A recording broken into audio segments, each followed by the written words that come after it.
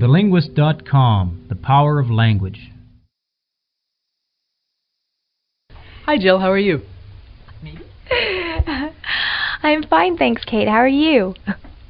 I'm doing well. I'm really happy to see some of the snow melting around here.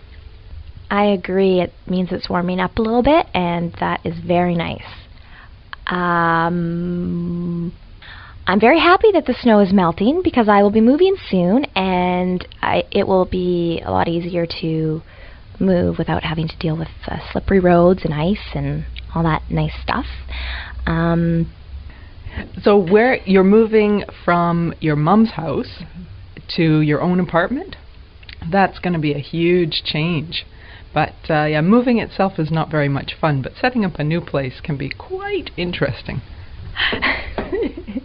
Yeah, I'm a little bit nervous, to say the least. I'll be moving from a home where meals were cooked for me and didn't really have a lot of responsibilities to having to do everything on my own, and I'll be paying for everything on my own, and it's quite busy trying to organize everything and trying to buy all the things that I need, the furniture, and that'll be expensive, not just busy, and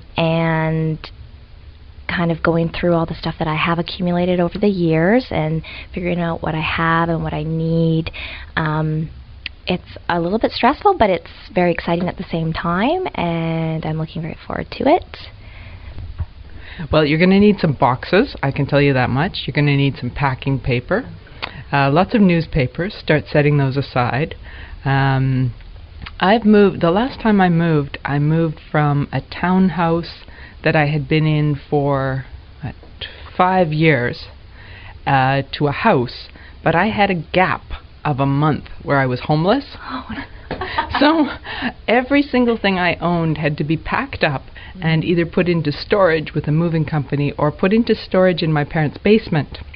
And actually my parents were out of town when I figured out I was moving. So I moved a lot of stuff into their house before they even came back. Perfect. They knew, but they weren't quite sure what they were going to get into when they came home. So that was a long move. That was almost a double move. I moved out and into storage, and then out of storage and into the house. So I don't envy you in some ways, but it is very exciting, and you find all kinds of wonderful things. And I'm lucky because, you know, I haven't acquired everything that I'll need, so I probably only have about half as much to move as most people would have, or even less so, because I'm one person. So, you know, I don't even have big dressers to move. I don't have a kitchen table yet. I have one couch and one bed and a TV and some clothes, and that's basically it. So it shouldn't be too bad. I find the part I hate about moving the most, because I actually have moved quite a few times in the last couple of years, 3 or 4 times actually, is the unpacking. That's what I find the most difficult, is setting aside the time now that you're moved into this new place and you still work every day, and coming home at the end of the day and trying to get motivated to unwrap things and put things away, and maybe you have to clean some of the things before you put them away, or maybe you do that before you pack them up. I don't know. So I find that that's the hardest part, and I'm worried that there might be some things that sit unpacked for quite a while. You mean like my boxes that have been sitting for 3 years?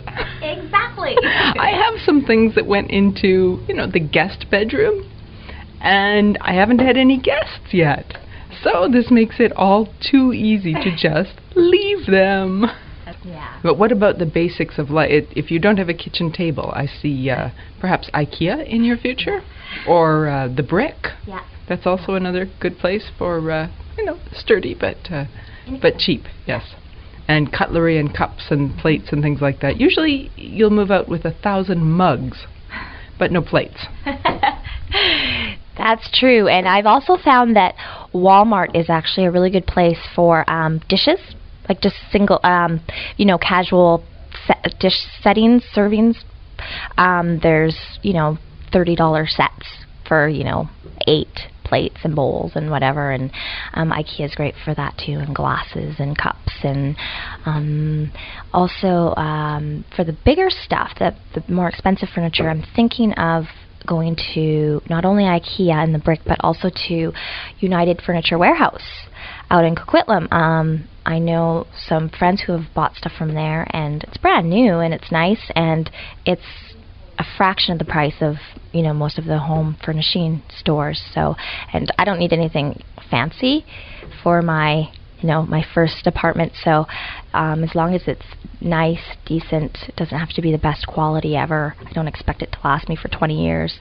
I don't want it to last me for 20 years.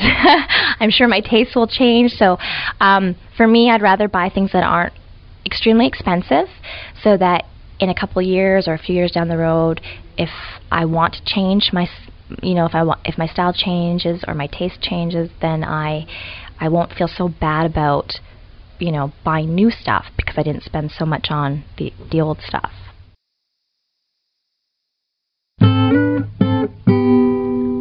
TheLinguist.com, the power of language.